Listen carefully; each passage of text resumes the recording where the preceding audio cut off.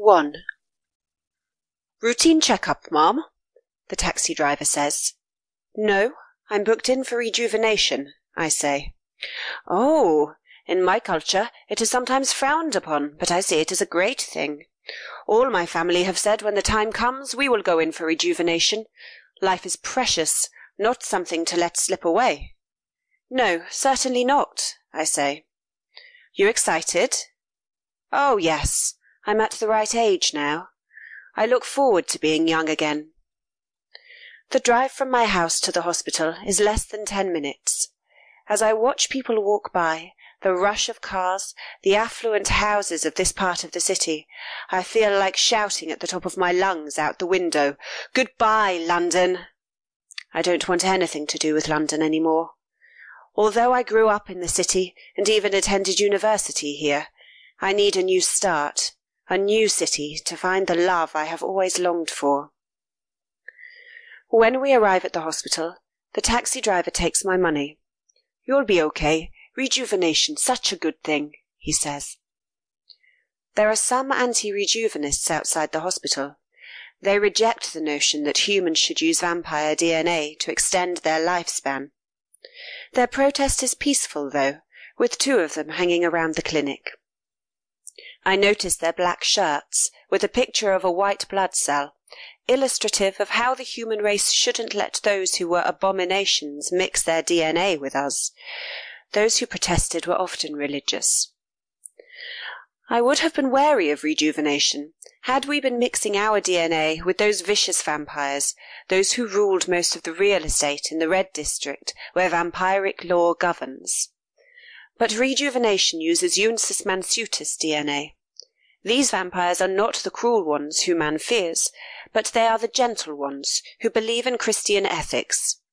They choose not to feed on human blood, and believe that humans are actually closer to God than the vampire species will ever be. Inside the hospital, it is the height of class, as it's home to the most sophisticated medical advances of the century. There are a few clinics holding rejuvenation in each hospital. Public spending has increased with all the new money generated through a rejuvenation wealth-giving rule.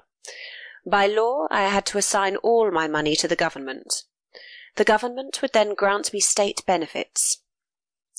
"Hello, can I help?" asks the receptionist. "Yes," I say. "I'm here for rejuvenation." "What's your name, dear?" "It's Caitlin Matthews." "Caitlin Matthews," she says, looking through the computer. "Ah, yes, you're very early. Your appointment's not till 2:30. If you take the lift to the 4th floor, you can wait in the waiting room for the surgeon to see you." I look at the clock on the wall, seeing it is only 11:30. My nerves made me wake early and want to get to the hospital as soon as possible. It was irrational, even if I was disorganized enough to miss my appointment. It's not like I'd miss the chance. Rejuvenation is a public service. Missing the appointment is considered bad manners, but it isn't going to make you miss your chances of living a young life once again. Up on the 4th floor of the hospital, a big sign reads "Rejuvenation" as soon as I get out of the lift. The floor is open space, with mostly glass rooms, apart from some closed-off areas where the operations take place. I read magazines in a waiting room with large black sofas and a huge widescreen TV. I wonder what I will be like at 192 when I finally do reach true old age, as law and genetics only allow the human lifespan to be doubled and rejuvenated once.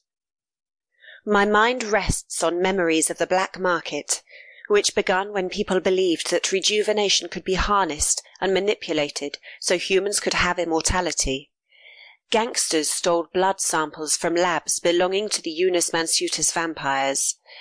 They thought they could use the advancements to allow people to continue living after Phase 2, but all the trials were to no avail when it was discovered the blood DNA extracts only extended life once.